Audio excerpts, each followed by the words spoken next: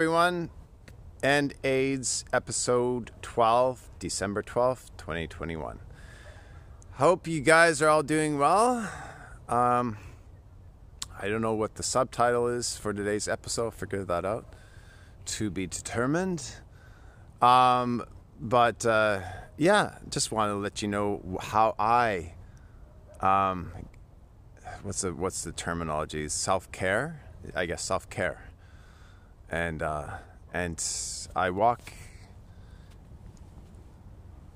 in the woods pretty much every day now. It's ideal. Like get an hour walk in every day in nature. I live by second biggest park in Toronto. And it's beautiful just where real nature is. Like to the extent you can get in a city. No coyotes or anything that I know of. Not much wildlife, but squirrels and stuff, and birds. Lots of birds, so it's nice. Anyways, that's how I self-heal and take care of myself. It's stay healthy physically, mentally, emotionally, and spiritually. It's my church, so to speak. This is where I find union with God. And and so building on, the theme of this is getting in, bring AIDS into the present day. It's all connected, right? We could be living in a paradise on earth where no one needs to die young. They can be healthy until the day they die. And healthy, creative lives where they're rewarded for their creativity, for their contribution to society, right? It's a system that really works, like in the American Constitution. Apparently, they have a clause in there that every person should be rewarded for their creativity, like it's under the patent laws. But that has not been the case. As soon as it was enacted, apparently it's been circumvented every in different ways, and people sucking off money off of your invention or your creative work, right? So that applies. I was listening to that this morning.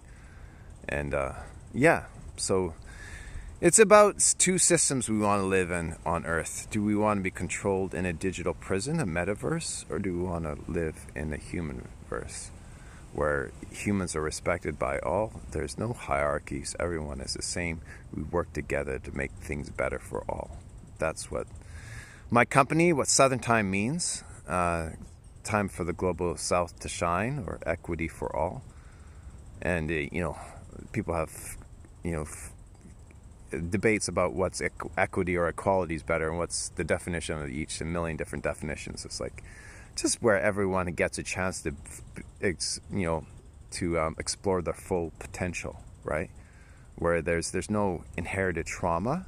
That will take a lot of work, right? Because humanity's fucked up. Sorry, it deserves a swear word. Humanity is fucked up.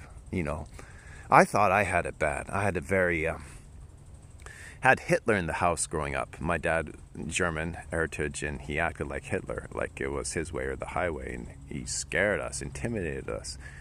Gave me the strap 3 times, once with metal buckles on it, like this metal. Not spikes, but those black thick leather belts with it looks like a sadomastic belt. It wasn't that. It was just like a macho belt, but it hurt. But my brother, my second oldest brother, 2 years older than me, he worked down with my dad in the shop, and he apparently claims that he was being regularly whacked over the head, or sometimes really, my dad was powerful, right? And he's intimidating your body. Anyways, that was my childhood. I've met people way worse. In the Dreamer series, it goes this lady I knew called Laura, and I met her after I was HIV positive for 9 years. 8 years. I was 28, and she was quite a bit younger. She was actually underage she lied. She says she was 18, but she was not turning 18 to 2 months later. I did not know that. But she lived on the Vancouver Island. I was in Vancouver, and she And we just met on a dating site. I find the first time I went on a non-HIV positive dating site, and my gay friend encouraged me to do that, because he wanted to build that confidence in me, because I was very poor self-esteem. I thought I was ugly. I thought that's why no one loved me before I got HIV, right? HIV added to that. And so I went on there, and the first person I met on the dating site, we called on the phone, and we just bonded. We just had so much in common. We talked for like 3 nights, 5 hours straight every night on the phone. And then 6 weeks after or so, or 4 weeks after, I forget when exactly. It was like end of December 2004. And then I went over for a weekend, just staying one night over at where she was living. She had been adopted, but she told me what she'd been through. Her father raped her and physically abused her, hit her, punched her since she was 2 years old. And the mother knew about it and didn't do anything about it. That was her childhood. When she was 9 years old, he pimped her out to his friends so they could fuck and probably make child pornography, right? And then when she was 12, she ran away from home, and she became a prostitute for 2 years, from 12 to 14. This is in Victoria, BC, in Canada, right? And she was Irish and had a bit of native background in her. And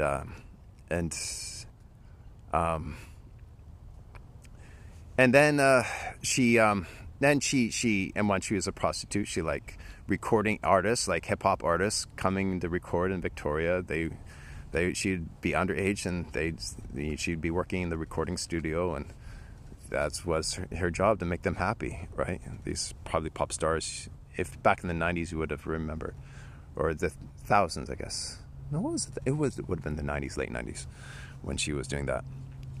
And then she was rescued off the streets from a Christian family who adopted her, and when she was 16, I think, and when she was 14.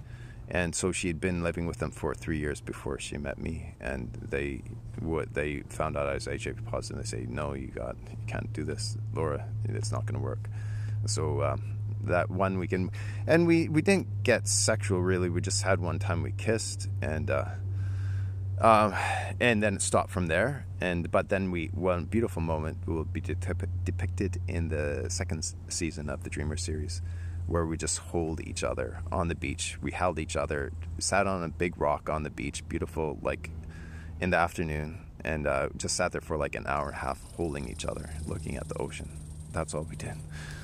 And went around with her and her adopted family.